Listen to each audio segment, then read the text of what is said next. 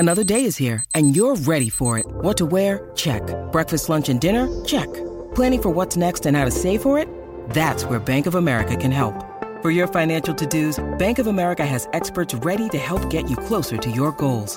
Get started at one of our local financial centers or 24/7 in our mobile banking app. Find a location near you at bankofamerica.com/talktous. What would you like the power to do? Mobile banking requires downloading the app and is only available for select devices. Message and data rates may apply. Bank of America N.A., member FDIC. Contained herein are the heresies of Radolf Burntwine, erstwhile monk turned traveling medical investigator. Join me as I uncover the blasphemous truth of a plague-ridden world, that ours is not a loving God, and we are not its favored children. The heresies of Radolf Burntwine, coming January 2nd, wherever podcasts are available. Oh, hello, believers, skeptics, and residual Scoobies. It is I, your fearless co-leader, Jenny Owen Youngs, alone in Intro Town. That's right, Dad's in charge, ice cream for breakfast, no rules, just right. Just have a couple pieces of business to cover here in the intro before we get into the main episode. Want to tell you that we have a very special guest, Jeff Kober, back on the pod. We talked to him for Buffy a while back, and now we are blessed to have him back on the podcast to talk about his experience making this episode of The X-Files. We had such a lovely conversation. He's such a peach of a man. You're going to love it. Speaking of love and things which are love adjacent, it is of course my sacred duty to relate to you the results of the most recent Sexual Tension Awards. As usual, 4 slots and approximately 8 noms to fit within them. In 4th place with a mere 10% of the vote, it's The Ghost and the Machine. You know, I thought it was meant to be. That's where I cast my vote, but I guess I was in the minority. In 3rd place with 12% of the vote, not doing much better, it's Mulder and Deep Throat. I feel like The Ghost and the Machine deserved better than Mulder and Deep Throat. I've had enough of Deep Throat and his shenanigans, but I can't deny that Mulder is super into it. In 2nd place, with 20% of the vote, it's Brad and COS. They clearly have some undeniable chemistry, of course. And, what a treat, in 1st place with 57% of the vote, it's Scully and Mulder, or as I like to say, Mulder and Scully. How about that? How about that? The mothership takes it for Ghost in the Machine. Huzzah. There's just one other thing I want to highlight for you before we get into it. Dear friends, on June 10th, Kristen and I will be doing a live episode taping of season 1, episode 11, Eve. Kristen's going to come on over to Maine. Me, Kristen, Frank in his UFO costume. We will be live taping our conversation around this iconic episode. We're also going to have a very special secret for now guest I'm super pumped about. I think that's going to be really, really fun. You can find out more. You can get tickets. You can get all the info over at bufferingcast.com/stream. And one other special treat regarding the live stream I want to highlight for you. We have an exclusive tea and crop tank design that's only going to be available through the live stream. We've got Mrs. Spooky Mulder tees and crop tops live and thriving and available for those who desire them. So, again, you can get all that info at bufferingcast.com/stream. Hope to see you there. Until then, here comes the episode directly into your ears. Here we go. As far as I'm concerned, you're all infected. Hodge is right. We ought to lock him up. Mulder. Scully, get that gun off me. Mulder, you have to understand. Put it down! You put it down first! Scully! For God's sakes, it's me. Mulder, you may not be who you are.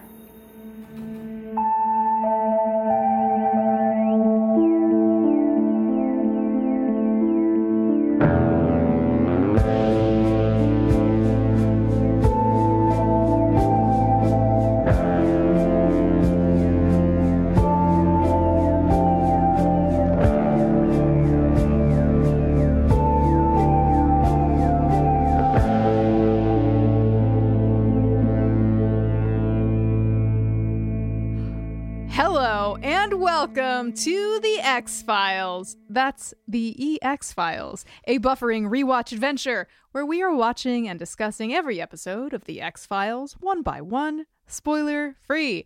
I am Jenny Owen Youngs, ex-wife of Kristen Russo, and I grew up watching The X-Files. And I'm Kristen Russo, ex-wife of Jennifer Youngs, and I've only ever... Jennifer Youngs. I just decided to change it up a bit. I've only ever seen 8 episodes of The X-Files, and today we are talking about Season 1, Episode 8, Ice. Dun, dun, dun, dun, dun, dun, dun. Ice, Ice Baby. Ice was written by Glenn Morgan and James Wong and directed by David Nutter, who went on to direct a whole bunch of things, including a number of Game of Thrones episodes, including but not limited to, Kristen, are you ready? I'm ready. The Reigns of Castamere. Ever heard of it? What happens in that episode? The Red Wedding. Oh, no. And- I thought that was just called The Red Wedding. I didn't know it had a whole sneaky name to it. Jesus Christ. No, it's called The Reigns of Castamere. David Nutter, fuck off. But he also directed A Night of the Seven Kingdoms. Ever heard of it? Wow. The Range. I mean, this is producer LaToya Ferguson, I believe, referred to David as a legend in her For sure. mind. And you are explaining to me exactly why. And later in this episode, we're actually going to talk to Jeff Kober, who also has a lot of amazing things to say about this director. So, David Nutter, you're doing a good job, man. Great work. I just want to briefly highlight, since we so very rarely have a reason to talk about this, back when Game of Thrones was still airing, Joanna Robinson, friend of the pod, and Queen of the Seven Kingdoms, charged me with an incredible responsibility. She asked me to write a handful of episodic songs for her Game of Thrones podcast, A Cast of Kings. Yeah. And one of the episodes that I made a song for is called A Night of the Seven Kingdoms, directed by David Nutter. You could hear that song and all of our Game of Thrones songs, along with all of our Buffy the Vampire Slayer songs, over at bufferingthevampireslayer.bandcamp.com. It's the only place that the Game of Thrones songs are available. Just wanted to highlight that since we are talking about another episode here. Another episode. And hey, this episode originally aired on November 5th, 1993. Finally got there. Wow. This is the one, according to IMDb, where Mulder and Scully are sent to investigate when a team of geophysicists stationed at a remote Alaskan outpost are killed by a, wow, I mean, the person who wrote this description has made an opinion, a parasitic alien life form. Oh, well, I think it's heavily implied. It is heavily implied, but I've not seen to Scully it, I've not seen the proof. Sure. Producer LaToya Ferguson, who's always telling me she won't turn her back for anyone, gives this episode a scary rating of 3.5 out of 5, dropping my cargo for no ones. We're really getting insight into what particularly gets, no pun intended, under LaToya's skin. LaToya, very cool with a friendly ghost, absolutely not okay with an under-the-skin parasite. I mean, yeah, this just, when I construct a haunted house that I'm going to design specifically to creep LaToya out, by the time we finish this podcast, I'm going to know exactly what to include and what to omit. This is like in The Witches of Eastwick when Jack Nicholson asks all of the witches what their worst fear is and then uses it against them. We would never do that to you, LaToya. Never. Also, Jenny usually reads what LaToya has said about her rating, but specifically has not. And I know that Jenny has not read it because it includes the word poop, because I know how to build a haunted house for Jennifer Owen Young. LaToya says the rating clearly taken from Jeff Kober as Bear. And she says, he was talking about pooping, and I knew I needed to make it part of podcast history. Right. And then she goes on to say, technically, this episode was probably the best so far at doing the scaries without being cloying, even though I was more invested in the performances and the fact that they, much like Angela Bassett, did the thing. So that kept me from being truly scared, just physically ill at times. So it's scary in a good way. Yeah, I mean, if we can transition directly into broad episode thoughts, best episode so far? It's like Squeeze's classic because Tooms is so iconic, but this episode I feel like really has it all, and it's like it's tight, it's light, the cast is out of control. David Nutter's at the helm. Yeah. Glenn Morgan and James Wong back with yet another entry into the canon. Everybody's firing on all cylinders. It's scary. It feels like, watching Alien or something. Yeah. Yeah. It feels so complete. Like a perfect episode to introduce someone to the series if you don't want to start at the very beginning. Yeah. Yeah. Except for, I mean, yes. Not enough significant eye contact. Not enough Mulder gazing at Scully. I don't know. They're going to get their jingle, actually. Okay. And I'm going to actually play the jingle twice, once for them and once for some other folks. But I think, yes, in terms of the tidiness and great storytelling in this episode. LaToya mentions in her production notes that this is a bottle episode, right? We are in one location for the entirety of this episode. It's great for budgetary reasons, etc. Though who knows how much they spent on the CGI worms. We'll get there. Yeah, actually, Ice was intended as a bottle episode, which would theoretically save money by being shot in a single location, but it did go over budget. Should have kept it to the practical worms, guys, for a lot of reasons. Budget's one, and because the real worms were way better than the fake worms, number two. Can I tell you a little bit? We're going in. We're going to worms. Worms o'clock. Let's hit it. Well, just some broad stuff from the wiki that I think is interesting before we get into talking about it scene by scene.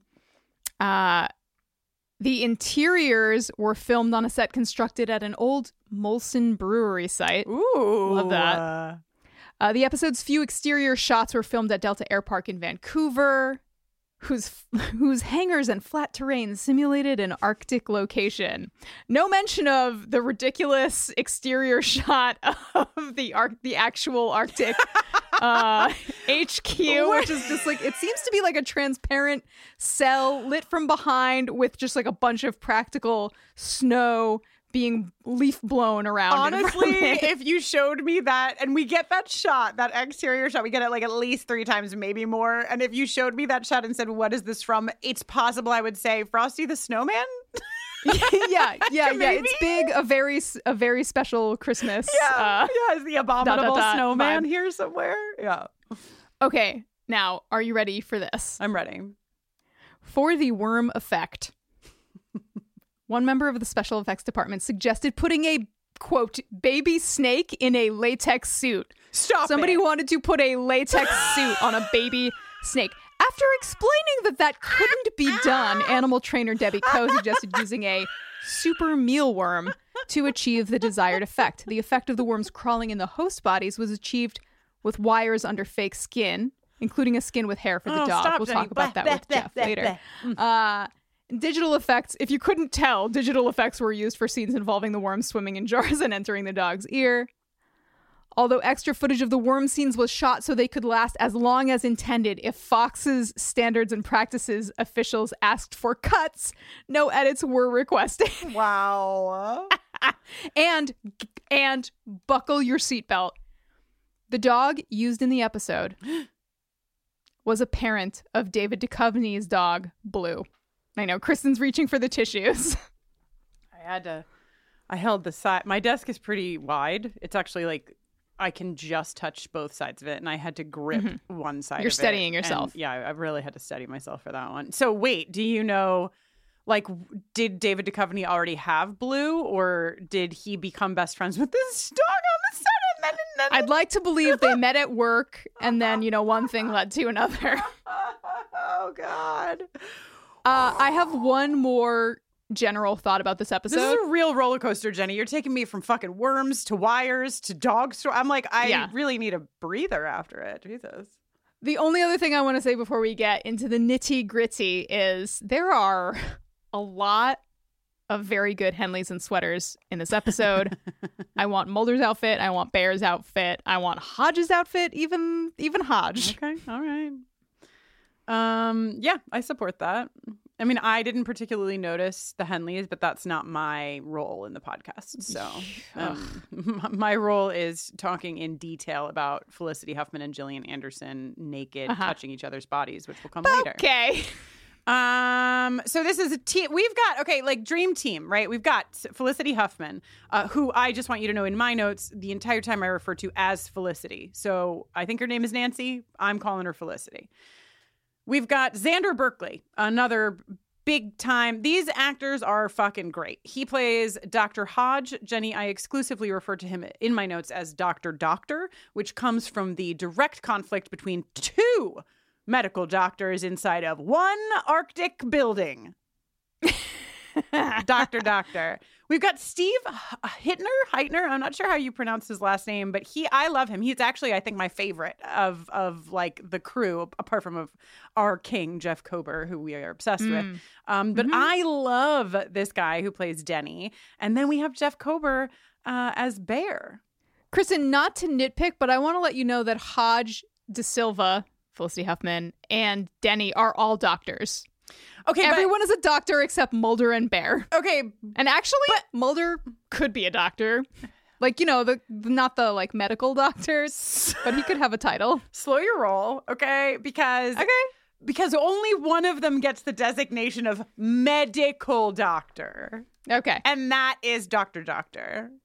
Okay. Felicity is a toxicology specialist, and Dr. Denny Murphy is a geologist. Okay, so I want Dr. Doctor operating on my body before the other two. And honestly, I would like Scully to operate on my. Honestly, she could operate on my body anytime she wants. Okay.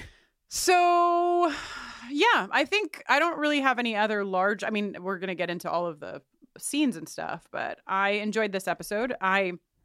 We watch usually the episodes twice, I think. Do you still do that, Jenny? You watch it once for vibes and once for notes? Oh, yeah. And I watched it a little later than I should have. And I fell asleep for just a small part. And today when I watched it to take notes, I was like, I wonder what I missed. And do you know what I missed? The CGI worms. So I actually just slept through them on the first viewing. I only had to see those guys one time. Wow. Also, you know how I was like, ice, ice, baby, bum, bum, bada, bum, bum, badum. I was thinking about how that song, Ice, Ice, Baby, is, of course, taken the melody or whatever you call it. You probably wouldn't know what you call things in songs, Jenny, but that thing is taken from Queen's Under Pressure. Bum, bum, bum, bada. Yeah. And I was thinking, wow, this episode actually encapsulates, if you take those two songs and put them together, it is Ice, Ice, Baby, which is Under Pressure, because it goes 6,000 feet or more down. Feet? I don't know. Jeez. So it's good. It's really good, Kristen. Some of your best work. If I think it, I say it. And then if I don't like it later, I cut it out. So you know what I mean? That's how you podcast, everyone. Arctic Ice Core Project. Very disappointed in these folks for not giving us a good acronym. I was like, ooh, AICP? That's nothing. In Icy Cape, Alaska. Jenny, have you ever been to Alaska? I never have been. Have you? No, I haven't. And it just seems like, I mean, not based on this episode, but it seems like a place I would like to see one day. Yeah, I'm definitely interested. I'm currently accepting opportunities to go to Alaska. Fucking buffering a rewatch adventure, a live event in Alaska when, you know? Icy Cape, yes, Alaska, too. Let's go 250 miles north of the Arctic Circle where it is negative 35 degrees outside. Oh, no, thank you. Thank you. We get this incredible establishing exterior shot that we already talked about. Wind Frosty whistling. The Snowman. Yeah.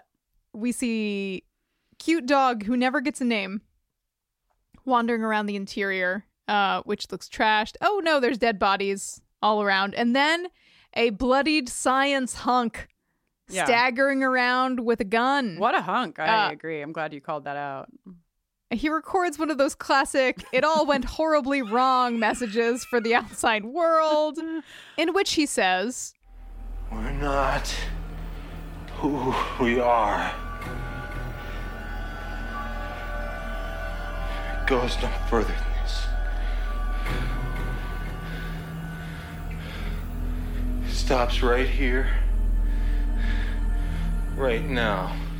some other science hunk has other ideas, and they tussle, they get each other at gunpoint, and then they shoot themselves. They each shoot themselves. Kristen, listen when I tell you that these two men, Richter and Campbell, are played by Ken Kurtzinger and Sonny, I'm probably going to say his last name wrong, Surowicz? If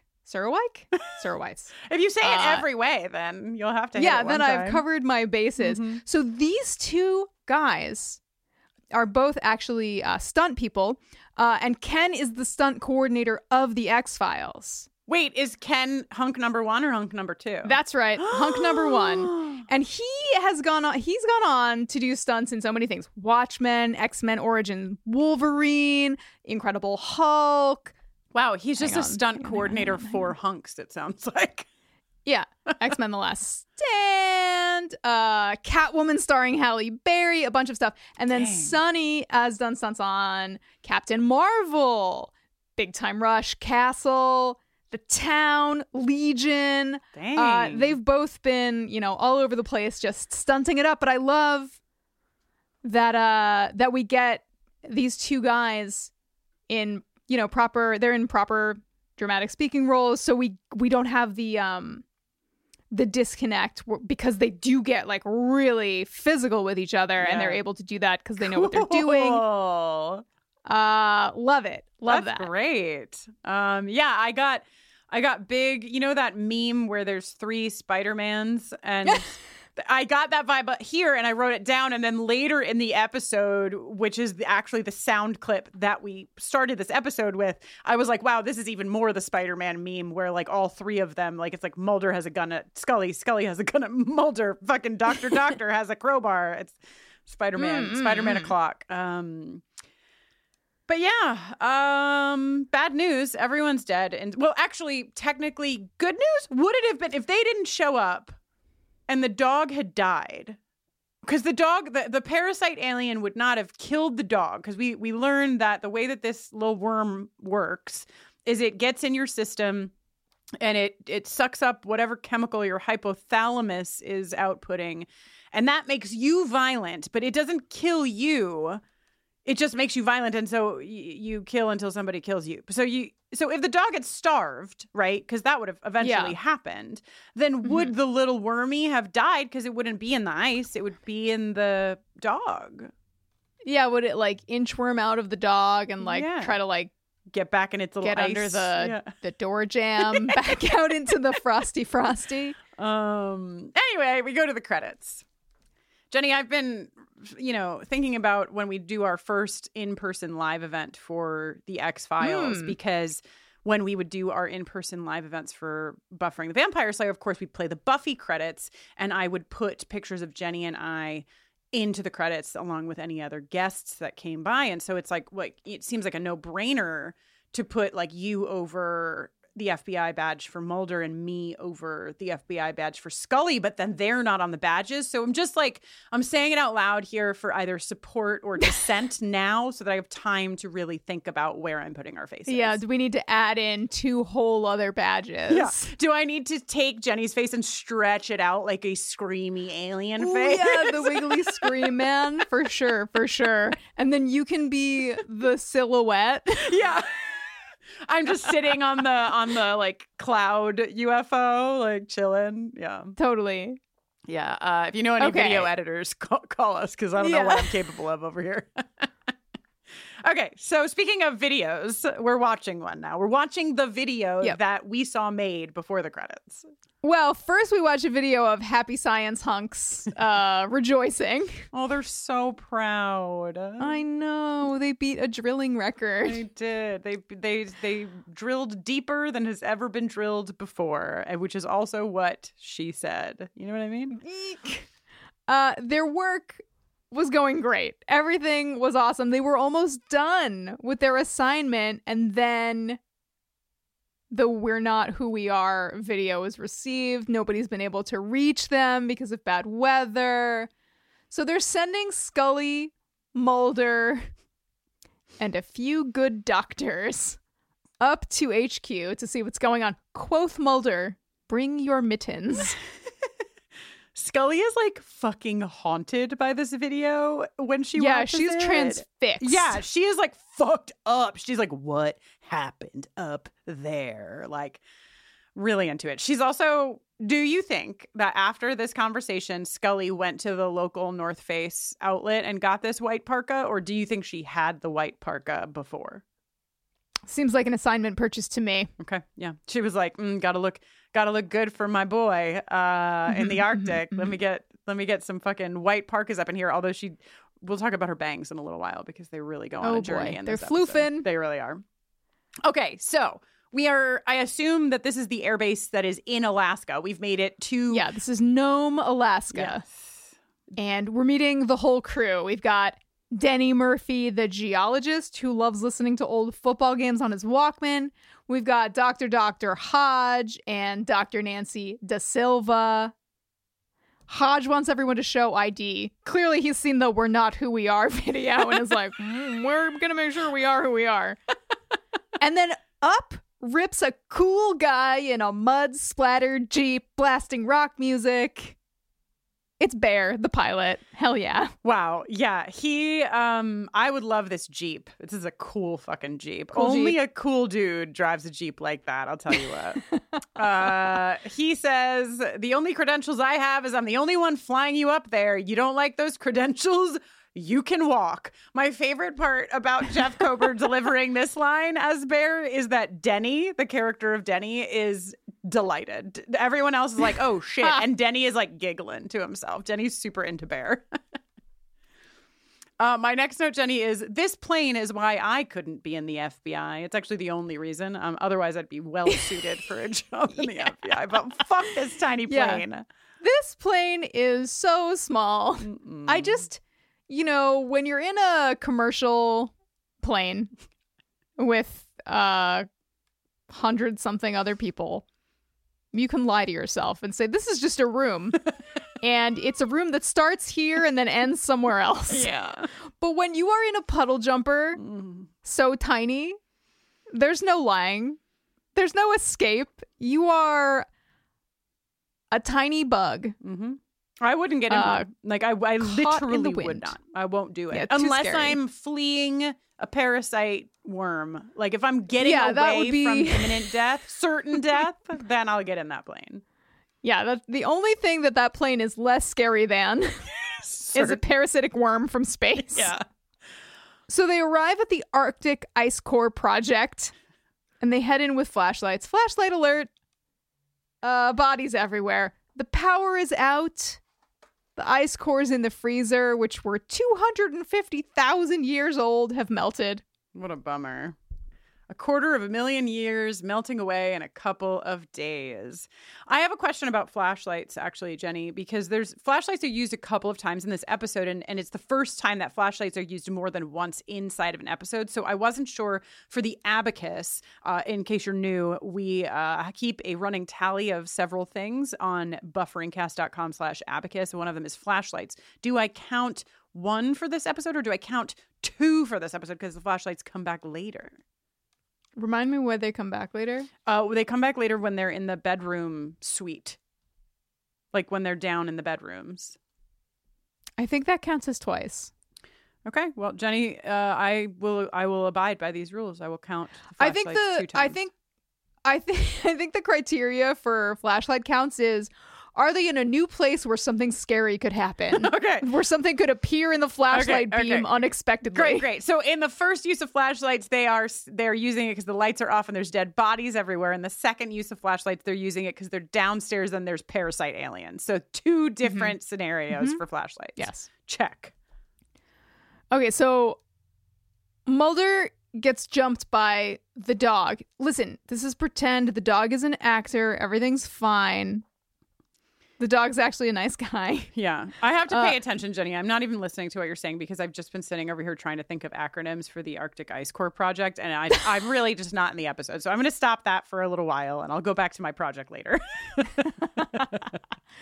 Bear intervenes and gets the dog off of Mulder, but is bitten in the process, and then Hodge tranquilizes the pup. How many rugged men in Henleys does it take to deal with one leftover dog, the sole survivor of the Arctic Ice Core project? God, I think an extra one only because Felicity Huffman, as what's her name? Felicity. She is so, it's like her character is like so scared and so able to participate in a physical manner until the very end of this episode. So I think there's an extra man required there for Felicity because Felicity is just really not having the physical labor. They see black nodules on this dog. Now, I want to let you know that if I saw this on a dog, I would be like, this is on every dog. It just looks like a little skin thing. I would have not. This is what, Frank, cover your ears. Don't listen to Kristen. How dare you? It doesn't seem like that dramatic to me. My issue with these black nodules is later, just in minutes, you know, Bear has them under his arm like immediately. Yeah. And then there's like a lot of talk about like they re-examine the dog. Hodge re-examines the dog later. The nodules are gone. When did the worm just went into the dog just now? Because that's like what I'm getting from the bear info. Right. He gets bitten and immediately has the nodules. Interesting. And this is maybe one little area where I'm like, I feel like this could be tightened up. I know we're working in a 43-minute span of time here. There's a lot of story to tell, but it was the one thing where I was like, I feel like I don't quite exactly understand the rules about this one aspect. Right, the nodules. But also, you know what? They're space worms. They could do whatever they want. I was going to say, I business. really wish that the dog examination ended at the black nodules, but it fucking doesn't because the dog's been scratching at its skin because, oh no, my note is puke with, looks like 30 U's to me in all caps. Just absolute fucking puke. I actually do agree with LaToya Ferguson. I will take a ghost any day over this kind of shit. This is body horror. And body horror can fuck all the way off. I don't like it. I don't want it. Yeah, I think that this might be, in my mind, kind of the peak of body horror. The idea of something under your skin that like you bleh, bleh, bleh. You know what? I'm sorry for even saying it. Okay, so Bear goes into the bathroom after being bit by this dog, and like Jenny said, the nodules have appeared immediately. Oh, also, I think it's Dr. Nancy De Silva who says when they find the nodules on the dog, yes, they look like symptoms of the bubonic plague. She says bubonic. Are you supposed to say bubonic? For those of you listening to this episode who are not patrons of ours, you will not have just heard our comics episode where we talk about the pronunciation of like 3 other words for 2 hours, but it's becoming a thing. I say, well, you know, yeah, I say bubonic. But she's a doctor, so maybe we trust her. I'm sticking with bubonic until a real life doctor tells me otherwise. She really just went right there too, you know? She was like, oh, well, clearly bubonic plague, That's what I'm saying. Like, how often are you encountering symptoms of the bubonic plague, ma'am? All right, back in the compound, this is where my notes let me know that Scully's bangs are sticking straight out. There's just like this one scene, and I love it because listen, we haven't even acknowledged this yet, but I, Kristen Russo, am the biggest fan of the X-Files when everybody's in their fucking casual clothes, and they're in their casual clothes the whole time, because when you're in the Arctic Circle, you got to be casual and warm, you know? Yeah. You got to be toasty. But she's looking great. She's in a fucking flannel. I love to see it. But her bangs are straight out, and I love to see that too because it's an extension on the casual clothes riff. You know, we're cozy. Right. We're not worrying about She's not as suits. coiffed as she is at the office. Yeah. This actually reminded me of my little baby son, who's 4.5 months old, whose hair is so floofy and baby duck-like that it just sticks out in every direction at once, and it's like so like light and staticky. And that's the vibe that Scully's bangs have to me. Okay, so Scully explains that these two guys actually killed themselves. That's what her findings have shown. And Bear comes out of the bathroom and is so suspicious. Okay, he literally busts out of the bathroom and is like, but like nobody has the black nodes on their body. I'm just asking for science reasons. Like nobody's got like black nodules on them, do they? Hodge reveals that what we mentioned about the dog, that he's re-examined the dog and the nodules are now gone. Bear gulps silently to himself. Oh, Bear. I've broken apart this episode into sort of beats because it is a bottle episode. There's not like really big location changes. So my next beat is working because Bear is, you know what? Let's take a moment for fucking Bear, because as he tells us later, nobody fucking told him what he was even going to be doing. Honestly, this is rude. Fucking rude. And then not only does this man fly them there and expose himself to shit that everyone else knew they were doing and he did not, but he's helping out. Like he could have flown the plane and sat next to the plane until they were done and been fine. But he helped with the dog, and now he's dragging bodies around. He's fucking pitching in, and you know what happens to him? He fucking dies. So I'm just mad on behalf of Bear, okay? Deeply unfair. Yeah. Felicity's moving bagged guns.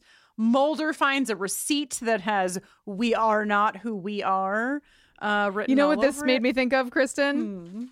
This little artifact that Mulder finds. What?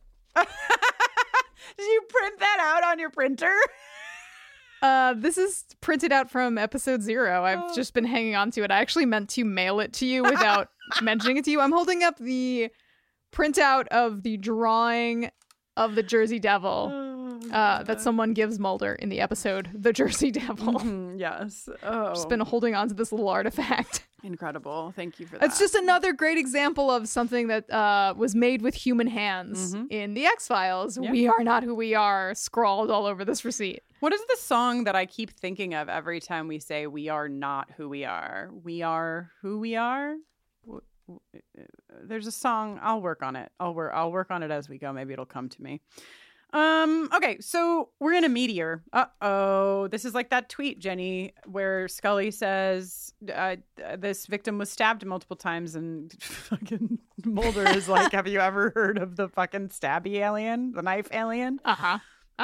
Because Mulder has now realized that there's a difference in depth on like the topographical report and the other kind of report.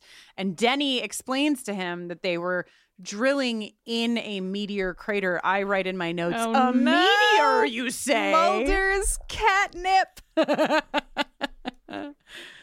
Oh my God. Medical doctor versus medical doctor is the heading for my next scene, where Scully has discovered that there's ammonium hydroxide in Richter's blood, and Doctor says this would be impossible. They are at odds. Two doctors disagreeing on something. That never happens in real life.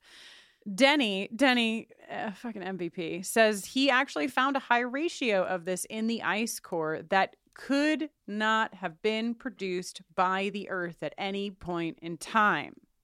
But now Mulder is just fucking bouncing off the walls. He's like, oh shit. We got a meteor. We got some shit that you can't make on Earth. This is my fucking jam. A foreign object could. Then my next note, Jenny, is wiggle, lil alien man. That's what my next note is. So you can take it from here. Wiggle, lil alien man. Yep, that's what I said in my notes. Is this the microscopes? They're probably seeing it under the microscopes now. Yeah, you talking about something wriggling under that microscope. Yeah. Oh my gosh, it's the same thing that's in Richter's blood. Scully immediately hypothesizes perhaps it's the larval stage of a larger animal. Bear's like, all right. Can we fucking go now, though? Yeah. Yeah, Bear and Hodge want to GTFO with the bodies. And Mulder's like, hey, we could be responsible for bringing the next plague back to civilization. Yeah, and you can tell that these folks are super concerned about spreading disease because they are wearing masks and gloves, and they're doing a lot of stuff to make sure they're protecting themselves. They're not doing any of that. They're simply just absolutely bare in the environment. As a post-pandemic society, I'm like, guys, this is not how you do it. Yeah. Okay, so Scully says that if they're going to leave, they have to determine if anyone is infected. This is where I have to take over talking again because there's so much poop in this episode, Jenny. There's just poop everywhere. I'm so sorry, but I didn't write the episode. That's fine. Doctor asks for a blood and stool sample. We get everyone's relationship to pooping. Well, Denny's and Mulder's. Denny's like, when I travel, I can't really poop too good, guys. And Mulder's like, anybody get the sports section? And then we get the line that tickled LaToya and gave us our scary rating meter. Let's hear it, John Mark. I ain't dropping my cargo for no one. Wow. Sir, your cargo?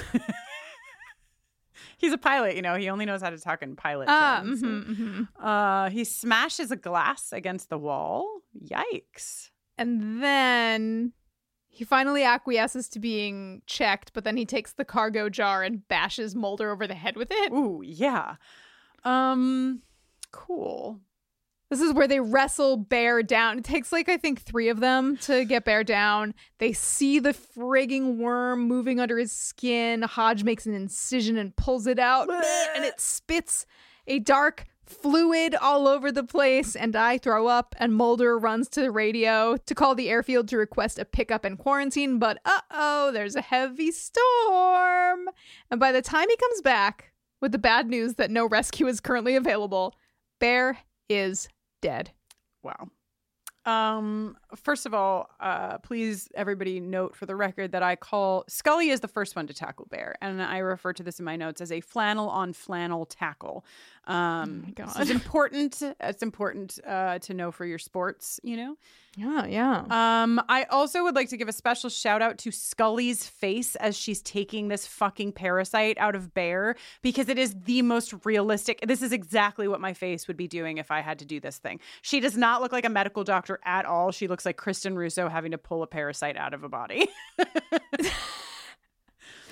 Yeah, I hope none of us, nobody making this podcast, nobody listening to this podcast ever has to pull a parasite out of another person. And this is one instance where I'm going to say, dear listenership, dear vast sprawling listenership with a variety of human experience, please do not write to us if you happen to remove parasites from people. Please don't tell us. We are thankful for your service, but we don't want the details. We don't. Although, Jenny, this is a great opportunity for me to tell you about some details that we did get from a listener about closing the eyes of a dead body. Oh, good. Good. Our listener Finn wrote in, and they said that they work on a hands-on science museum, and their boss and his husband are former funeral directors and embalmers. They said that depending on how long the person has been dead, the TV move does sometimes work in the moment to close dead people's eyes. However, apparently your eyelids' relaxed state is open. When you die, all of your muscles relax, so your eyes are inclined to be open rather than shut. So even if they close in the moment, they'll eventually open. Finn says to prevent this, the embalmers have things called eye caps that they put on your eyes like contact lenses, and they close your eyes over the caps, and the caps hold them shut. Apparently, a similar thing is true about our mouths, but apparently the method they use to keep dead people's mouths shut is much more horrifying, and I did not ask clarifying questions about it. Thank you, Finn. Understanding the boundaries of the conversation. Jenny, the only other thing I want to say, and then I promise I will move us on to the next scene, is that these worms are like the anti-theft tags in stores, where if you remove them, they spray ink everywhere. And I just... Oh my God. Right?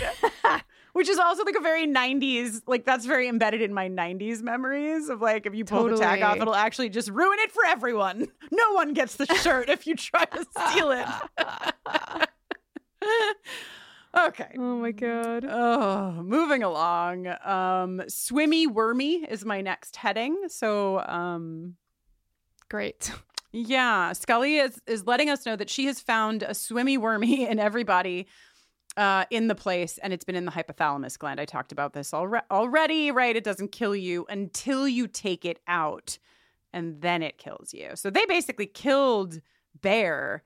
They thought they were saving him, but if they had just put him in a room, I mean, I guess all of the events that unfold would not have unfolded, but definitely it's the removal of this that kills him.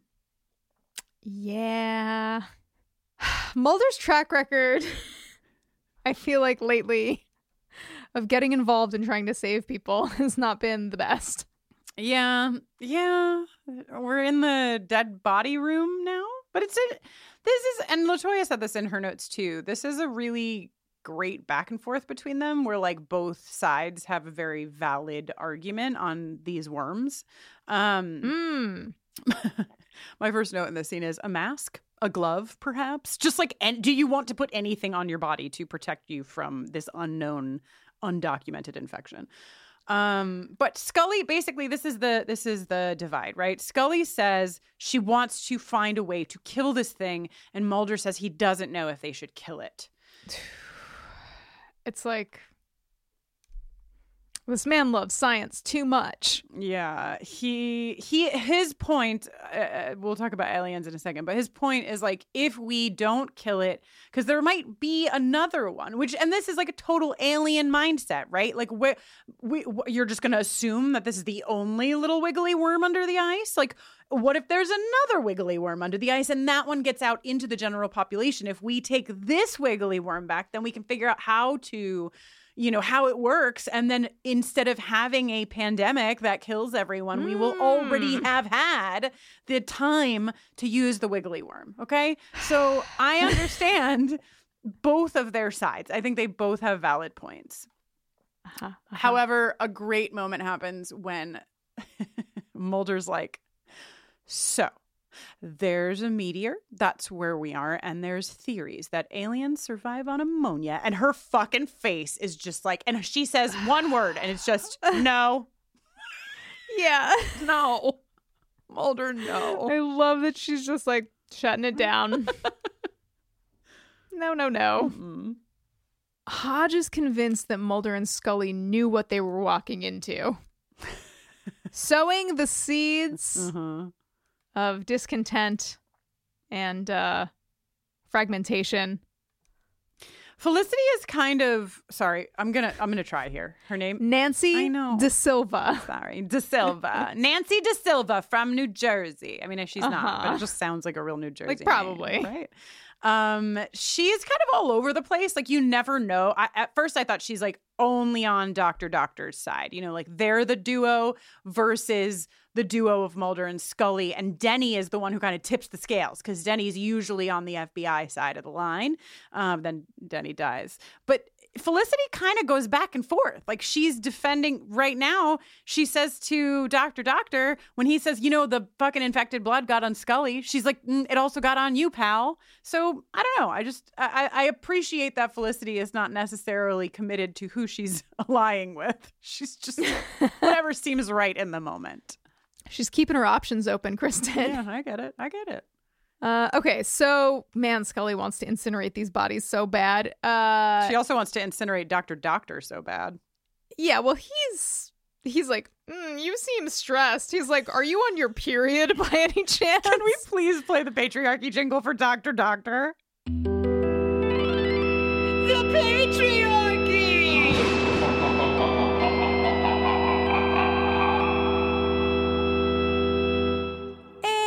It's time for everybody to check each other for nodules. There's this Brad Paisley song called Check You for Ticks, in which a brave songwriter or songwriters tried to make checking for ticks sexy. And I can't fault them because checking for ticks is really important. It's, for your safety, for your health. But sometimes things that are like good for you are like really boring and annoying. It's like, oh, I gotta check for ticks. So Brad Paisley Brad Paisley as the performer, and whoever wrote the song, might be Brad Paisley himself, all, really put their weight behind trying to make tick checks sexy. I'd like to walk you through a field of wildflowers, and I'd like to check you for ticks. Did they succeed? Not for me. But what really doesn't succeed is checking each other for parasitic worms. Even less successful. Listen, I can't say that I think I'm just really good at compartmentalizing, Jenny. So I just put it out of my mind that we were looking for parasites because the boys, whatever. The boys all are checking each other, and it's not sexy at all. Mulder makes a small penis joke. Remember, we're in the Arctic, boys.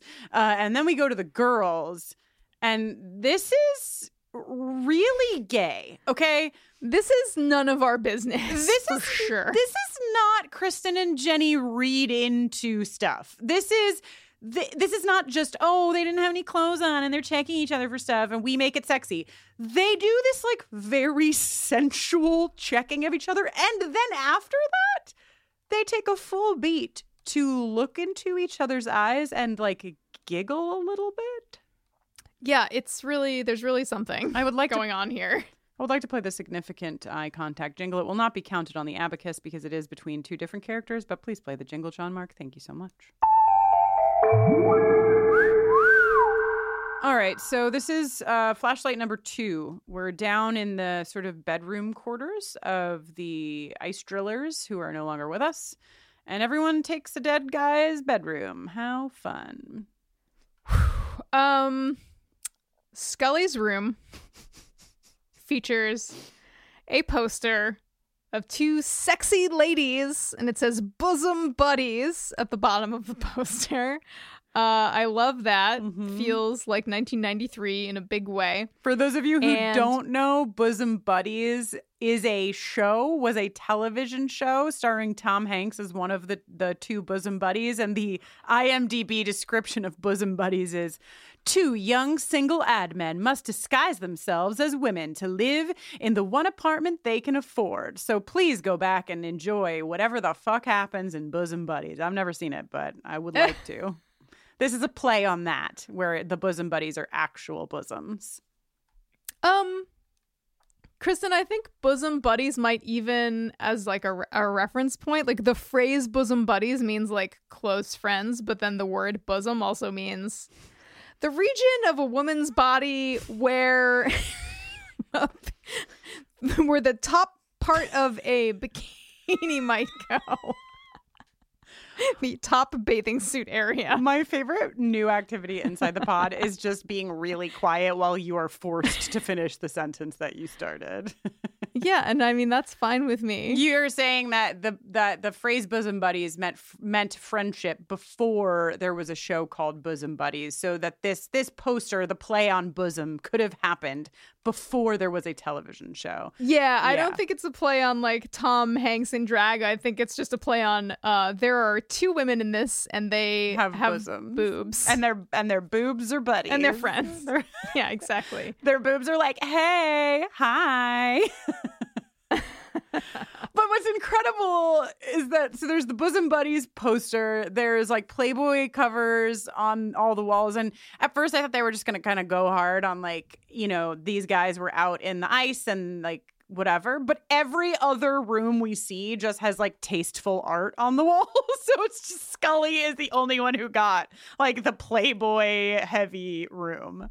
Yeah, she also has in her room a cowboy hat hanging on the wall. And I'm like, when would these science hunks have occasion to don a cowboy hat? It's not like they can go outside and they'll need to shade their eyes from the sun under a hat that's only as thick as a cowboy hat. Well, I'm just so curious. Jenny, maybe, maybe the lady doth protest too much, except for the ice driller doth protest too much. And maybe the reason that this guy had all of these naked women on his walls was to distract from the fact that he actually was sleeping with another dude who was one of the ice guys. And sometimes when they fucked, they would wear cowboy hats. Maybe that's why. Okay. It feels like a bit of a reach to me, but Kristen, follow your bliss. I'm just saying I didn't have to reach far for it. It was right there for me. So. Oh, okay. Denny in his room, still listening to his little Walkman. What do you call it? Pavlov's Walkman? Hitchcock's Walkman? What is it? Chekhov's Thank Walkman? you. Yeah, Chekhov's Walkman. Good Lord. Dr. Doctor's making a list. His list is Mulder, attacked by dog. Scully, exposed to infected blood. Denny, exposed to liquefied ice core. Yeah, Dr. Jenny is like, for those of you who got home late and are just tuning in to the middle of the episode, let me catch you up real quick. Yeah. Hey there, this is Justin Bartha. I made a funny new podcast, King of the Egg Cream. It has the greatest cast in the history of podcasts with actors like Louis Black. I'm torn by my feelings for two women. Bobby Cannavale. You can eat it, or if someone hits you, you can put it on your cut. Melanie Linsky. I wonder what these marvelous things are that look just like boiled chicken feet. Jason Ritter. I can break things and pick locks and kill people. Michael Stuhlbarg. The whole point is to inspire people that they should make themselves better. Ari Grainer. No, don't whet its appetite. What are you, an idiot? Me, Justin Bartha. That's not just any egg cream, that's a Lemke's special. And all narrated by the hilarious Richard Kind. This is the story of Harry Dalowitz and how he rose from nothing to become New York's King of the Egg Cream. So if you like funny true stories, come listen to King of the Egg Cream, available wherever you get your podcasts. Nancy is in her room, and I write, she's crying, thinking about Scully. Oh my God, I'm sorry. I know I'm talking too much, but also no shirt, all service Mulder has returned to the fucking episode. I had a note about this. Here's the deal. I think when they get there, the generator's been off. I don't know if they say exactly for how long, but long enough for ice cores to completely melt. Okay, so this is interesting. The generator's off, but it's still warm enough inside for the ice to melt. Okay, sorry. I had made a note that was like, the generator's been off for days or maybe even a week, but they've gotten it warm enough that Mulder can sleep with his shirt off. But I guess maybe the lights / refrigerators are on one generator. Yeah. And the heating system is on a different generator. Sure. Never mind. But it is a good point, Jenny, though, because it does seem like my mind was just like, oh, yeah, the fridge has been unplugged, so clearly it's melting. But you're right. We're in the fucking Arctic. So if there was no power in the freezer, it would still be frozen. Right? Yeah. Anyway, anyway, it's hot and sweaty. I say in my notes that Mulder is pulling a real angel waking up so sweaty and shirtless. I will say also Mulder, when he goes to bed, he puts his gun on his nightstand right next to his head. Scully, are you taking notes? I think she is, Jenny. She's gotten not one but two guns in a little while. Right on her person. Oh, yeah, that's true. She's doing better. Yeah, they're all over. She's covered in guns. Okay, so Mulder wakes up because he hears a noise and he puts a shirt on. Sad. And he discovers Denny, R.I.P. Ooh, yeah. He falls out of the ice freezer. So we are to believe, fast forwarding, that it's Nancy who has killed Denny? Yes, his throat looks slit. Yeah. So maybe she was holding the freezer door open, got him to stand right by it. She was like, there's ice cream all the way in the back. Can you reach it for me? Yeah. And obviously women are strong, women are powerful, but Felicity Huffman is definitely much smaller than this fella. Yeah, but she somehow stuffed him in the old freezer. Oh, I wonder if you get extra. Felicity Huffman is 5'5". Oh, so she's not as small the tiniest as woman, I thought but she's very slight. Yes, she's petite. But I wonder if you are imbued. I wonder if you get space worm strength when you are carrying a parasite. Oh, fuck yeah. Of course you do, Jenny. That's a great point. Okay, so forget everything everything you thought you knew about how large of a man Felicity Huffman could stuff into a freezer. Yeah. Okay, so Scully and Nancy and Dr. Doctor walk in and shit gets intense. Dr. Doctor's like, you killed him. And Mulder's like, I heard a door close. I came out to see. So that means one of you killed him. You do not want this kind of energy when you are trapped in an Arctic bungalow in 250 miles into the Arctic Circle. This is bad news. Yeah, everyone is screaming at each other all the time. Yeah, this is the clip that we played up at the top, and it is intense. This has to be the highest we've gotten of Scully and Mulder, like at all, but also like towards each other. You know, Scully is like, shut up, stop it. Mulder is like, pulls a gun on fucking Dr. Doctor. Scully pulls a gun on Mulder. It's everybody's threatening everybody. And Mulder is just like, I am not letting you fucking take any of my blood because you're going to fucking doctor it because you're a doctor and that's what they do. And you'll doctor my blood. It's literally in your job description. I'm not turning my back on you. And he says, Scully, it's me. And she says, Mulder, have you been watching the tapes? You may not be who you are. I would like to ask John Mark, beloved John Mark, I'm asking you for so much in this episode. If you could please give me the significant eye contact jingle that counts in this scene. Thank you so much. That is for the fact that they make significant eye contact with each other, and it is when Mulder knows that he may be able to trust Scully with the whole of his life. Pretty intimate. Yep. She locks him up, and he says, in here, I'll be safer than you. Oh, no. He's right. Okay. We've all been here. You know, a special time in a young girl's life when you just really want to check the back of the neck of your new sleeping gal pal to see if she has a worm parasite crawling around back there. Totally. Yeah, that's what I wrote. Scully was looking for worms or using this as an excuse to touch Nancy's hair. Unfortunately, Hodge catches her in the act, which leads to a confrontation that results in Scully throwing her ammunition out into the blizzard. This is so there hot, isn't an imbalance of power. She takes her gun that he can see and takes the clip. Is that what you call it? I don't understand guns, nor do I want to, but the thing that goes inside the gun that makes it shoot. Sure. Yeah, totally. She pops that clip. She pops it out. Then she fucking goes into the back of her pants, takes out the second gun, pops that shit out and throws it into the snow. Hot.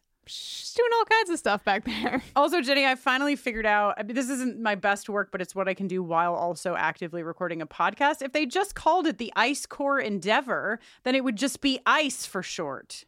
Ooh, Endeavor. Yeah. So, anyway. Cool. Dr. Doctor says that Mulder isn't one of them now. He's immediately going with the zombie narrative. Sorry, he's a zombie. He's not one of us anymore. We don't even know that he's sick, sir. So can you calm down?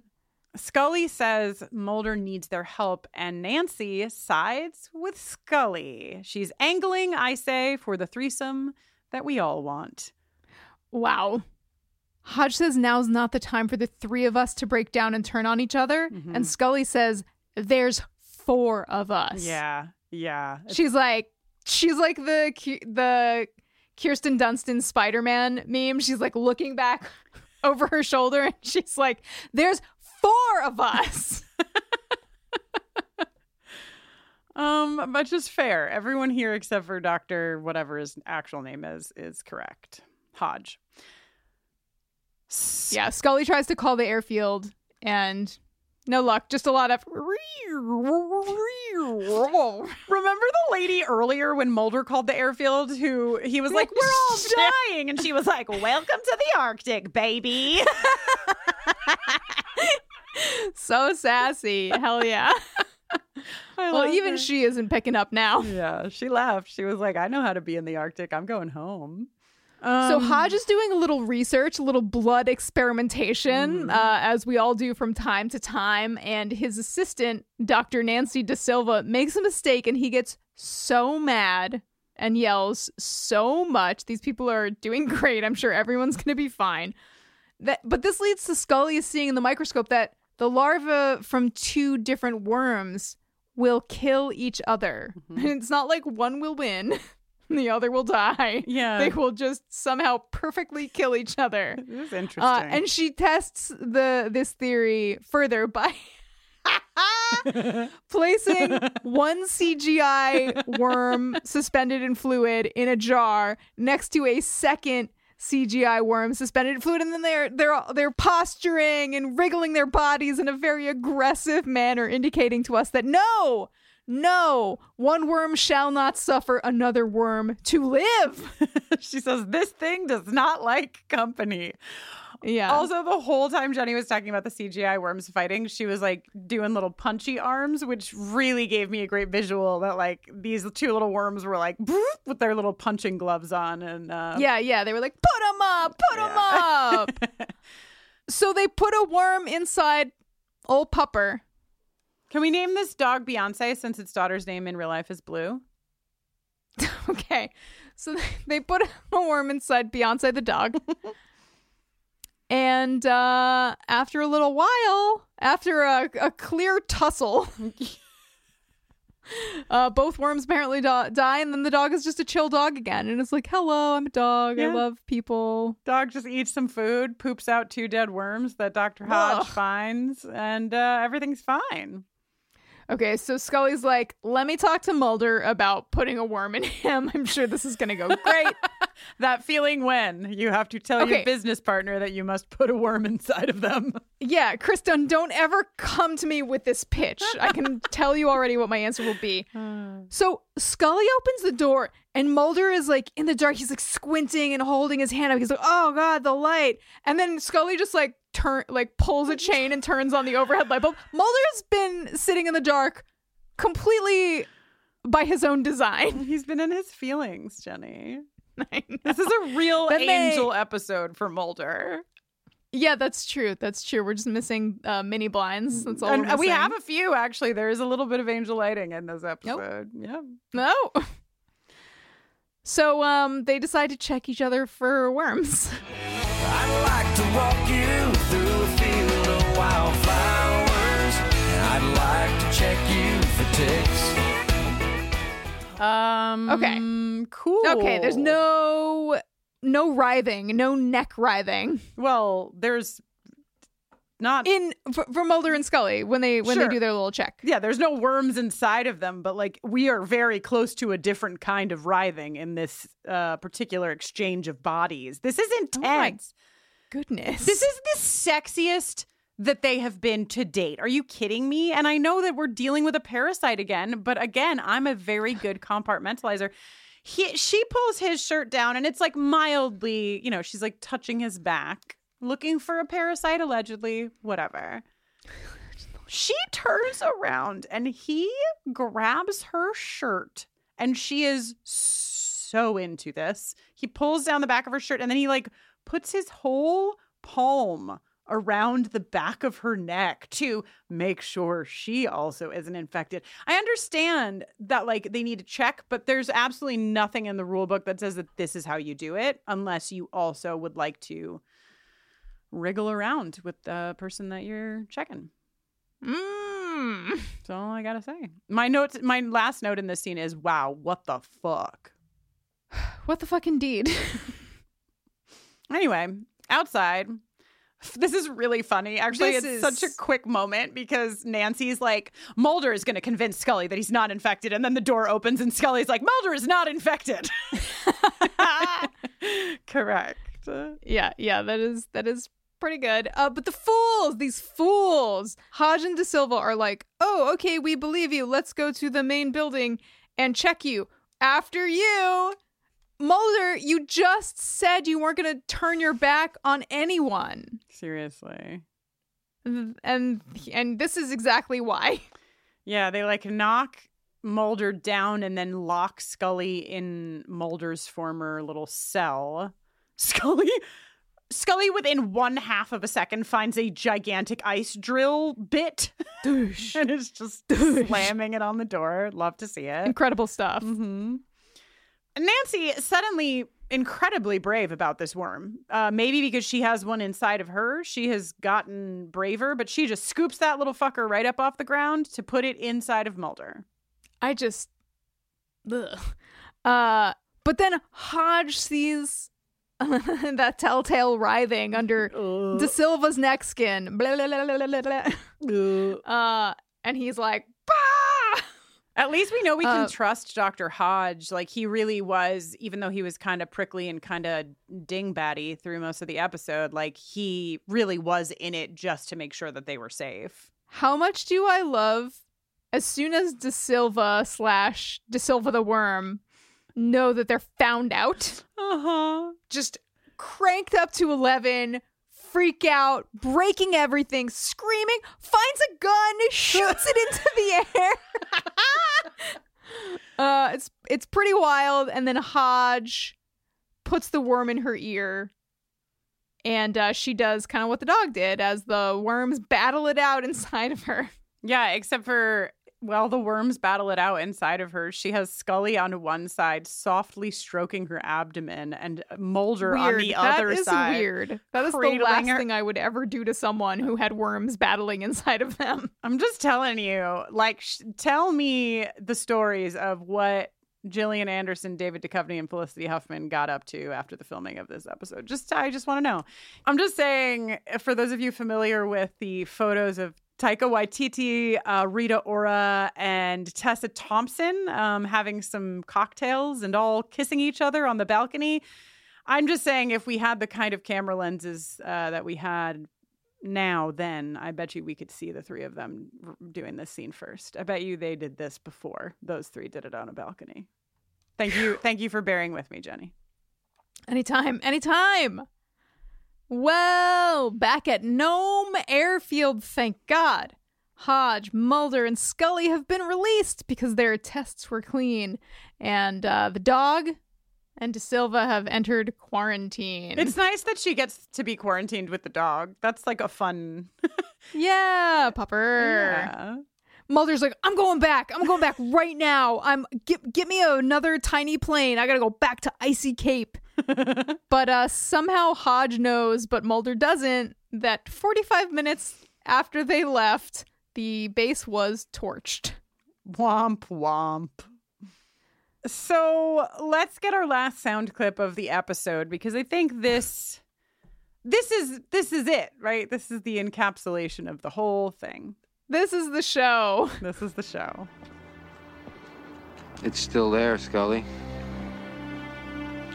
200,000 years down in the ice. Leave it there. Mulder bereft. Scully over it. God. Yeah, they like sort of... Scully says, aren't I enough for you, Mulder? Oh, no. Mulder says, no, I want the space worms. So we did it. We've got a couple of very important tasks to fulfill, but we talked about the episode. We're going to talk about sex and then talk about crystal balls. And then we're going to get to hear a little bit from Jeff Kober. And that'll be our X-File, which technically this was not, though it was alien adjacent. Speaking of adjacency, Kristen, a wise woman named Anne Carson once wrote that adjectives are the latches of being. I might argue here that, sure, unless it's a space worm. Let's go on over to the Sexual Attention Awards and figure out who's latching on to whomst. Incredible. Sexual Attention Award. Well, we've drilled down into the ice to new depths to make room for a new... Just like, show me the footage before Jenny was reincarnated into Jenny, but she was a game show host. You know what I mean? Like, show me that version. For a brand new assemblage of slots into which we will place our beloved noms for this episode. In slot number 1, making a very strong argument for the pure, unadulterated bliss and unity that you can experience in perfect monogamy. Wow. It's a space worm and a body with no other space worms in it. There's no room for another worm in this equation. It's true. Just one worm, one body. Yes, commitment. Lifetime commitment to one and one alone. That's right. In slot number 2, it's been said that blondes have more fun. It's been said that girls just want to have fun. Oh my God. And I'm here to tell you today that you know what else is fun? 2 doctors. In this slot, we have doctors Dana Scully and Nancy De Silva for your consideration. Hot, hot, hot. In slot number 3, when work, companionship, and a mutual respect deepen into something more intimate, incredible things can happen. You can check each other for space worms. It's Special Agents Fox Mulder and Dana Scully. The trust, the love. The pulling her back by her shirt. And in slot number 4, because I have not nominated myself a single time in the series so far, and because my passion burns bright, deep, and true, it's Jenny and all the Henleys and sweaters in this episode. Please let me have them. Let me be unified with them. Bring them unto me. Let us be happy together for once. If you'd like to make your voice heard in our Sexual Attention Award democracy, please come cast a vote. We have moved our poll off Twitter, huzzah, and onto Patreon. Also, huzzah! You don't need to be a Patreon supporter. All you need to do is create an account the same way you would for Twitter to be able to cast a vote so that you can't, cast 50 votes for the space worm. You can find that poll by visiting bufferingcast.com/STA. We'll lead you right to, we've left you a trail of worm crumbs directly to the poll. Where you crumbs can vote, like vote. Crumbs that worms would eat, or crumbs of actual worms for us to follow? It's not for me to say, Kristen. Okay. So come let us know what you think. Sexual Attention Award. Well, Jenny, before we go into my crystal ball, I have one more acronym, which is Alaskan Core of Arctic Ice Bevy of Workers Limited, the name of the company. That's what it's called. Oh, okay. Alaskan Core of Arctic Ice Bevy of Workers Limited, and that is a whole title of something? Yeah, the acronym is Acai Bowl. Okay, this is your creation. I was like, who's putting bevy? I've just been workshopping over here. Wow. Acai bowl. Congrats, Kristen. I'm so proud of you. Thank you so much. Okay. It's funny that you bring up acai bowl because I'm going to ask you now to gaze into something similarly heliotrope in hue. Look deep into that sphere you trust to tell you the truth. Seek the source within Kristen's crystal ball.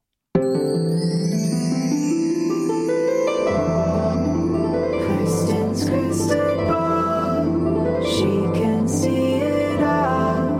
What's coming down the pike? I'm sure she'll get it right. Kristen. Yes.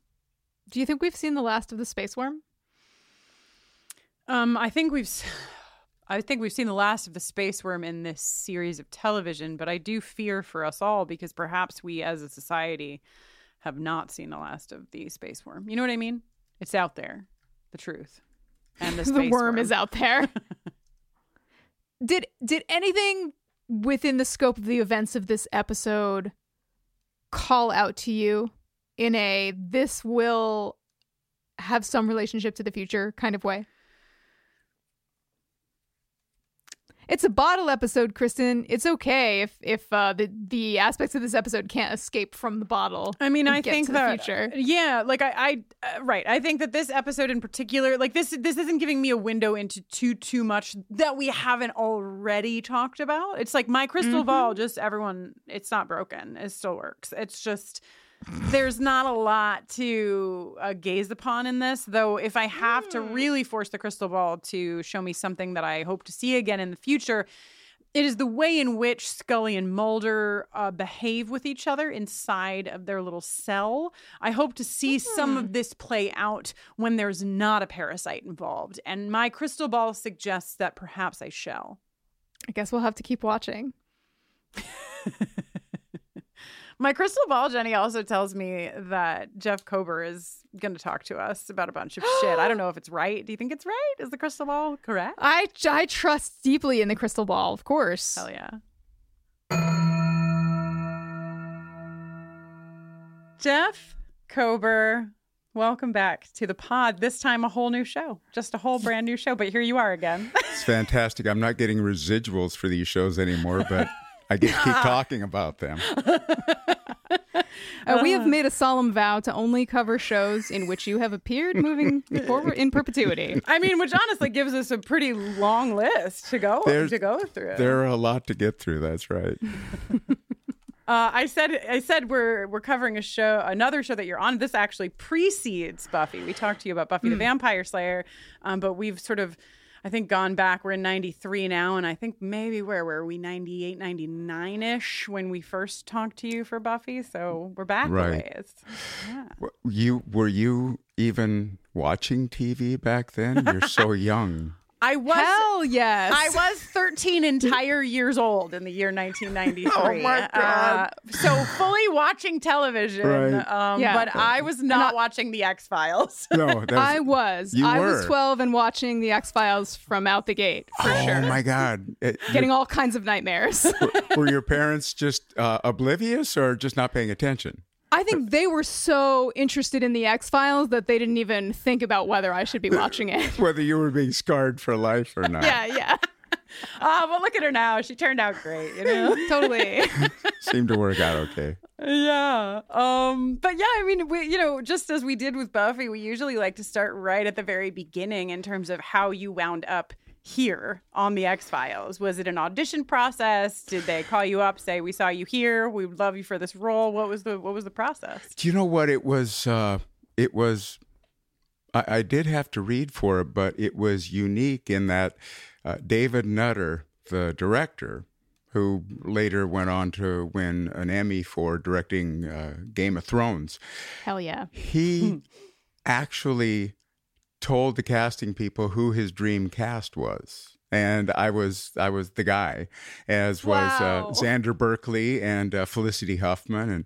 And, we were all chosen for this. Incredible. Had you worked with David before? Or No, I he'd just seen you and stuff? He's just, one of those nerds who knew people's names and watched shows and loved them. What an eye, too, because we Right? this cast is unbelievable. Oh, it's man, yeah. Truly, our producer called it like a smorgasbord, a buffet of just absolutely wall-to-wall incredible performers. So great job, David Nutter. Good for Dave. Yeah, no, it was an honor to be called. Yeah. Amazing.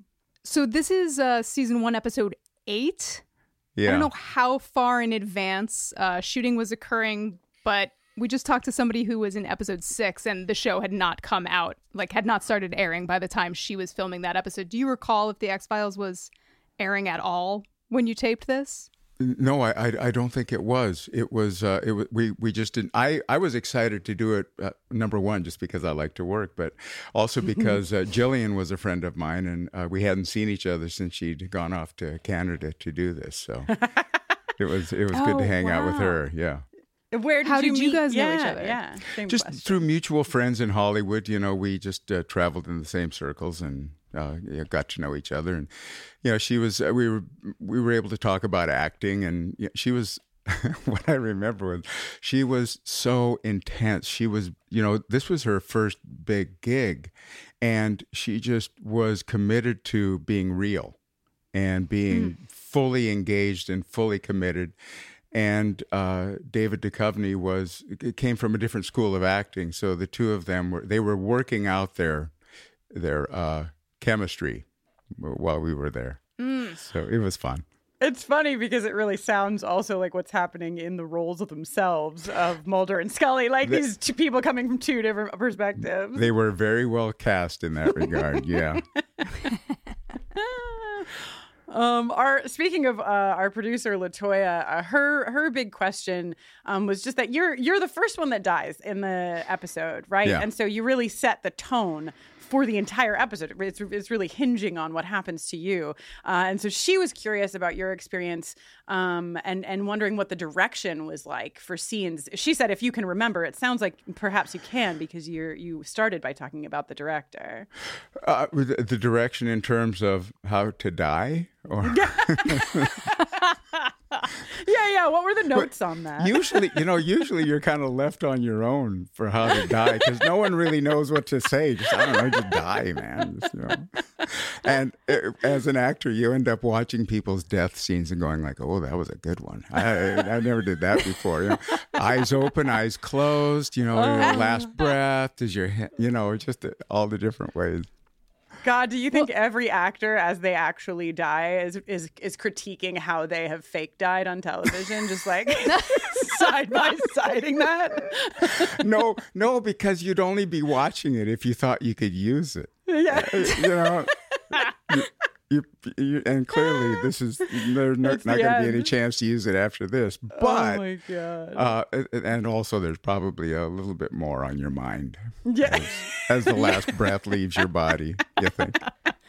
One would hope. One would hope, yeah. I think like part of what Latoya was thinking about was your sort of like transition from just a guy who's doing a job into like, the first person who is actually impacted by this parasite, I guess, if we're going to call it that. Yeah. And how you have this sort of like tonal shift as you're like starting to get very stressed out. You find the nodes under your arm and things start to get like very sweaty from there. And like that really kicks off, I think, the tension, Mm-hmm. Yeah.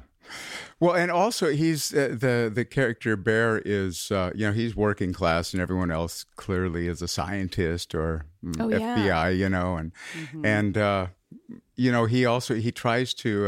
he just tries to take over because you guys are idiots. Everyone's going to die. We got to get out of here. They're like thinking about not spreading this parasite out into the greater world, and Bear gives two shits. He just wants to survive, man. Gives no shits and then also no shits, yes. Yeah. Gives no shits. Thank you, yeah. Couldn't give two shits, I guess that's what it was back in the day. Yeah. I think one of the most disturbing things in this episode is the shots where we see one of the worms actually moving under the skin of someone who's been infected.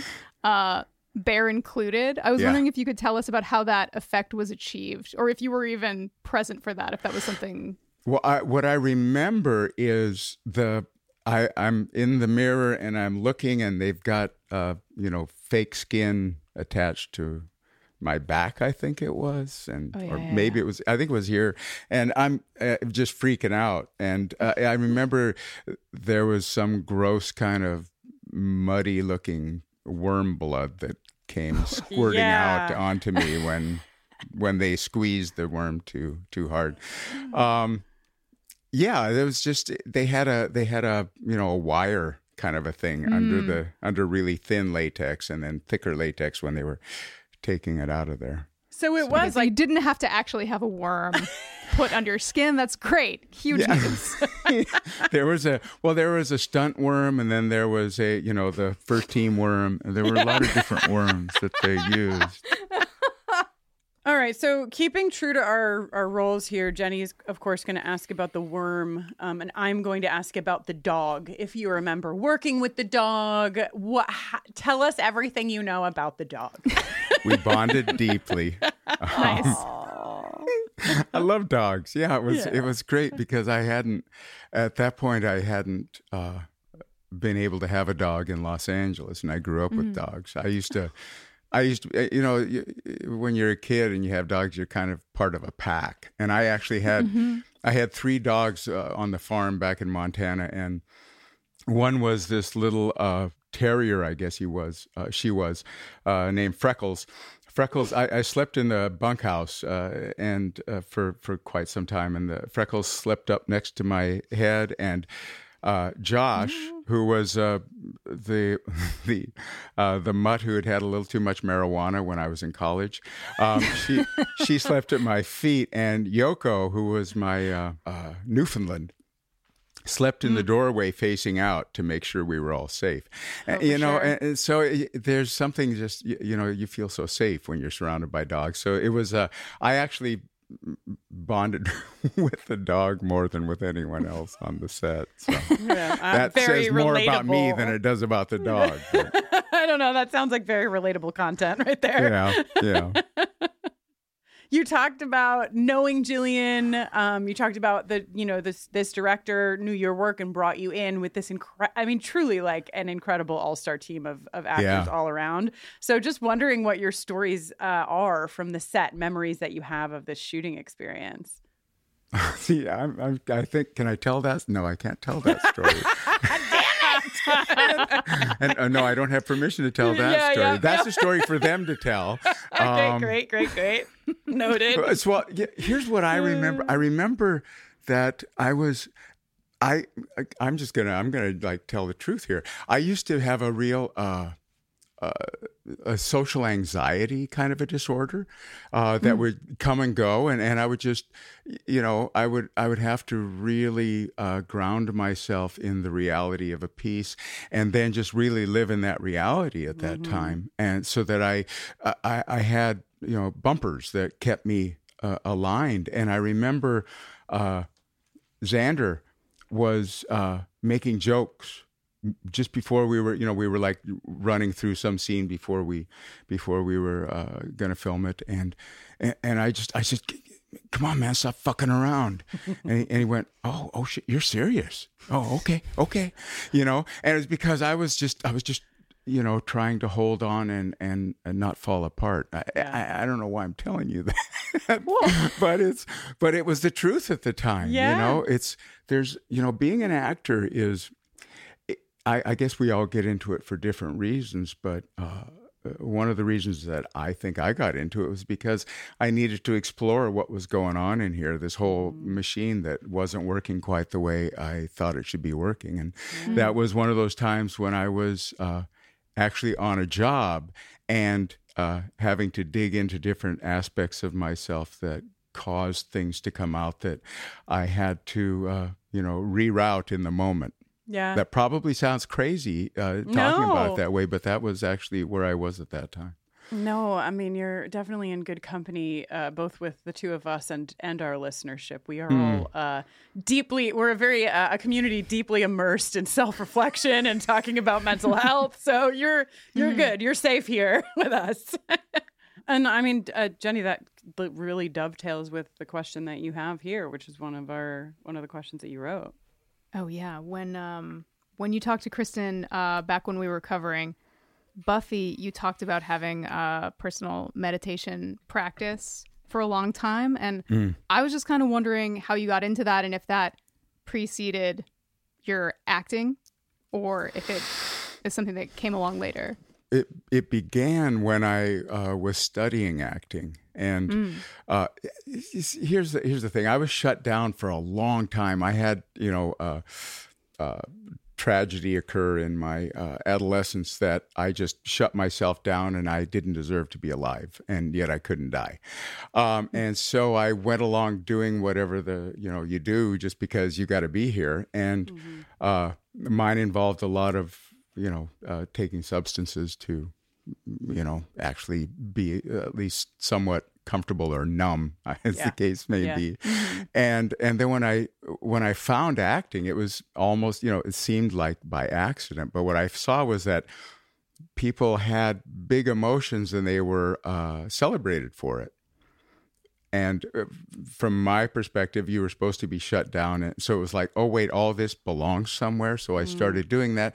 And as it came up, then I had to find different ways of, being able to settle down out of whatever I was in. And, and I tried meditation for just years. I meditated for 20 years before I found the meditation practice that I now teach, actually, and that I've been doing myself for over 20 years. And what was happening up to that point was I was really living in a state of hell. And I really know that hell isn't, it's self-induced.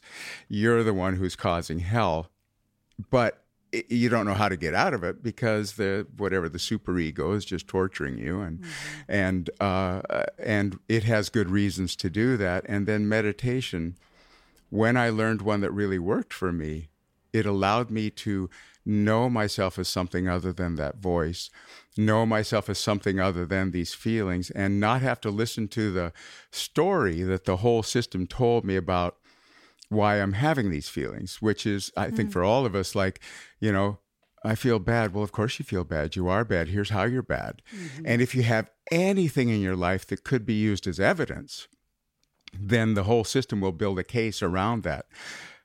All that by way of saying, meditation then allowed me to, as everything started coming loose and coming back to life and being used, instead of it just beating me up, I was able to start seeing myself as other than that and be able to begin to, direct it in the right way and use it for good rather than against myself. So yeah, meditation saved my life. Absolutely. Oh, wow. You mentioned before we started recording that you have a podcast of your own. What is your podcast? Well, so I've been teaching meditation since 2007, and along the way there somewhere, my wife started writing a poem a day, I think in like 2011 or something. I said, well, I could write something.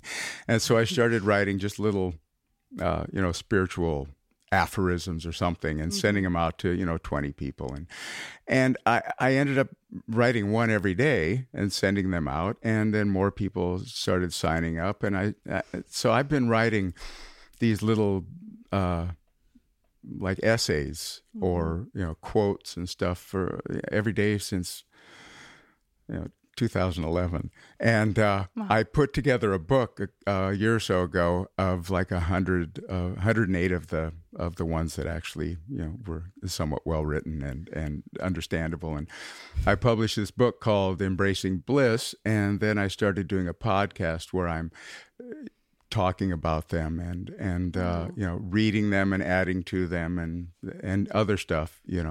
I'm starting to interview other people about life and about how spirituality fits into their life, and how, spirituality doesn't mean necessarily something woo-woo. It's just something other than your problems. It's that truth of you, the life of you that is supposed to be here, and how do you get in touch with that and live from that instead of living from, your self-judgment.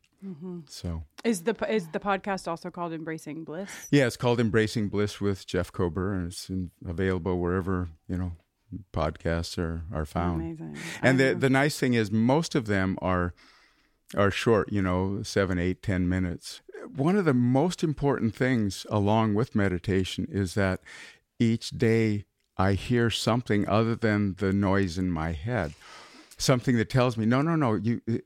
Here are the truths of life as we understand them, and they show that you're meant to be here, and not only that, you're meant to enjoy your life. And here's how to think of it today. So you go, oh, wait, it's other than the way I'm looking at it, And we all need something of that every day, or we just fall into our patterns of despair and depression and whatever else our particular thing is. Yeah. I do just a short, I'm a very novice meditator, but I do just 10 minutes in the morning, and it's great. That is life altering for me. Yeah, just it really that is, 10 right? minutes. Yeah, because it does exactly what you said. it just gives you a moment to reflect on the fact that you are not just what's in your head. You know, that like you're so much more than that, and there is so much more to everything than that. Yeah, absolutely. Yeah. That's great. Yeah. I think so. We've started. You're right at the beginning for us, right? We're only 8 episodes into this journey in the X-Files, but we've started a practice of ending each interview with a question. Very specifically, we ask everybody this question. Jenny, would you like to do the honors? It would bring me great satisfaction. Jeff Kober, do you believe in the existence of extraterrestrials? The chance of there not being extraterrestrials is so minuscule. Yeah. I mean, there are literally billions of Earth-like planets in the part of space that we can see. Yeah. To think of ourselves as we're the center of the universe, it's egotism in the extreme, you know, and so I'm sure, yeah. Do you? We're sure too. Yeah. Yeah. But there's someone said to me once, they said, but we haven't really been able to prove that they're talking to us or anything. And someone said, listen, do you ever like stop and talk to the ants that are on the sidewalk? No, you don't. You just move past because they're ants. You know, they're not going to understand you. That's probably what's going on. They're going like, stay away from them. Yeah, we're not super They'll interested. just hurt you. Also, Jeff, apart from the podcast, which I know we're going to be listening to, what else are you working on right now? You're a very busy person. I we had a movie open at South by Southwest called Self-Reliance, directed, written, and starring Jake Johnson. Amazing. Really funny, really interesting, and it got the prime slot on Saturday night down in Austin, so that was fun. I'm going to New Jersey in a few weeks to do a movie that has to do with social justice and people who were arrested for marijuana back when that was happening. Wow. Oh, wow. I have to cut off all my hair to become a New Jersey cop. So I guess I must believe in the movie to be willing to. I got a lot of it here. So, and I've been my pandemic job that just refuses to die is every once in a while they call me back to do some General Hospital, so I'm doing that this week too. Amazing. Nice. I did not know that became part of your repertoire during the pandemic. I'm sorry, I am gonna mention it. I told myself I would stop, but I won a daytime Emmy for General Hospital. Come on. Holy crap. Congratulations. Yes, that rocks. Congrats. I have another friend, Michael Knight, who won 3 of them. I said, "You won 3 of these?" Yeah, but they're daytime. And another actor said, "Yeah, but they look the same." So an Emmy is an Emmy is an Emmy, really, on the shelf. Jeff, thank you so much. Thank you guys. I'm just hoping that our next show is another show with you so that we have a reason to sit down and have a conversation again. It's always great to see you on screen, and it's always delightful to get to talk to you. So thank you for joining us. Thank you so much. It's really a pleasure to see you again and to finally get to meet you, Jenny. Right on. Yeah, thank you so much. And I cannot wait to listen to Embracing Bliss. What a thrill to know that there's just a bunch of your voice out there on the internet. Right? For God bless you. Who wish to listen. Thanks so much.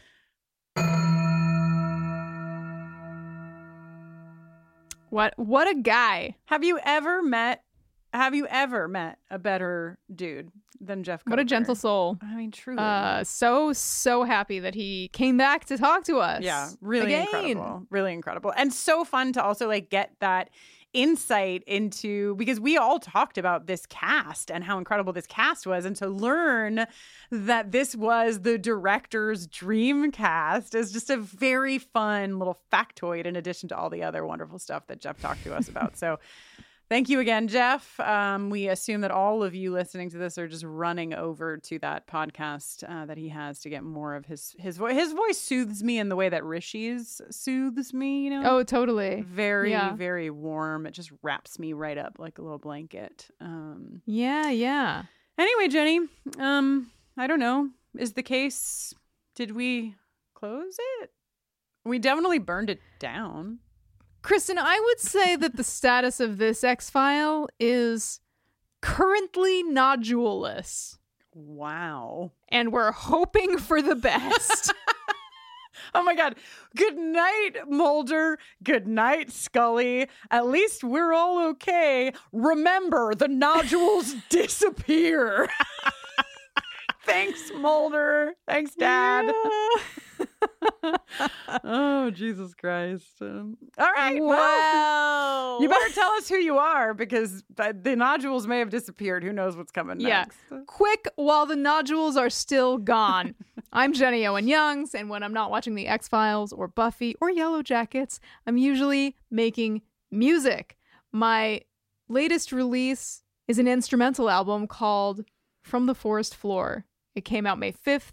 I worked on it with John Mark Nelson, editor of the pod. Features contributions from BFF of the pod, Rishikesh Hirway, and wife of the pod, Jess Abbott. It was a labor of love and passion. It's a 12-song cycle designed to feel like 24 hours spent in the forest. I think it's nice, and you can find it wherever you stream music. You can also give me a shout on Twitter, Instagram, or TikTok at Jenny Owen Youngs. Hell yeah.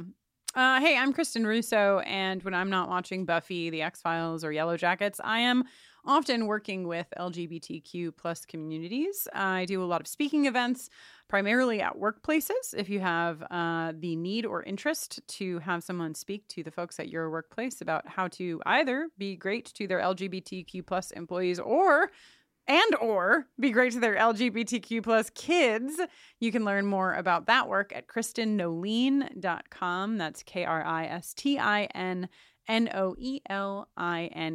You can also find me using that spelling of my first and middle name on Twitter, on Instagram, and on TikTok. And I just remembered that I made a TikTok. I definitely forgot that I did it, and it's just there now. I can't take it. I mean, I probably could take it back, but I won't take it back.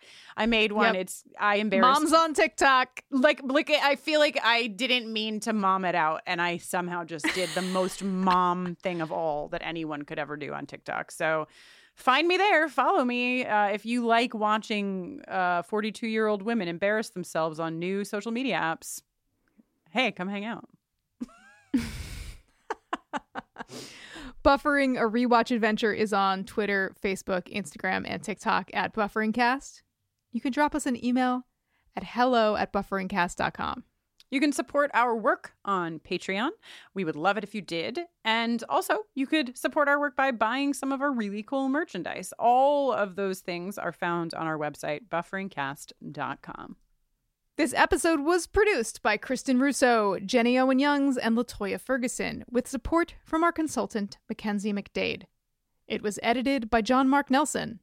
Until next time, the pod is out there.